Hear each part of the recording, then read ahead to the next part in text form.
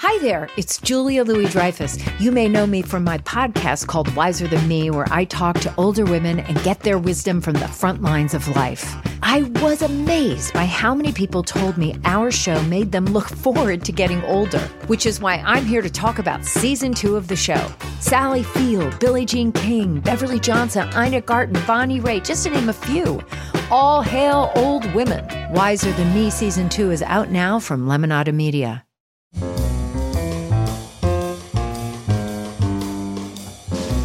This is Merriam-Webster's Word of the Day podcast for April 13th. Brought to you by Merriam-Webster's Unabridged Dictionary Online, America's largest dictionary, now continuously updated. Learn more at merriam-websterunabridged.com. Today's word is febrile, also pronounced febrile and spelled F-E-B-R-I-L-E. Febrile means marked or caused by fever, feverish. Here's the word used in a sentence from the Chicago Tribune by Vikki Ortiz Healy. Febrile seizures typically occur between the ages of 6 months and 6 years old. They happen when a fever spikes very quickly. Not too surprisingly, the word febrile originated in the field of medicine.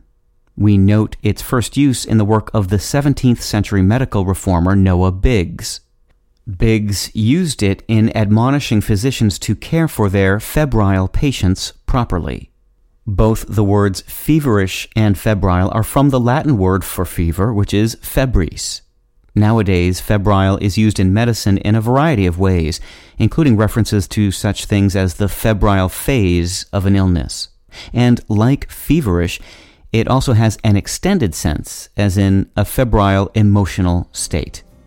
I'm Peter Sokolowski with your Word of the Day. Visit the new Merriam-Webster Unabridged, America's most comprehensive online dictionary and the best source of current information about the English language. Get started today at merriam-websterunabridged.com.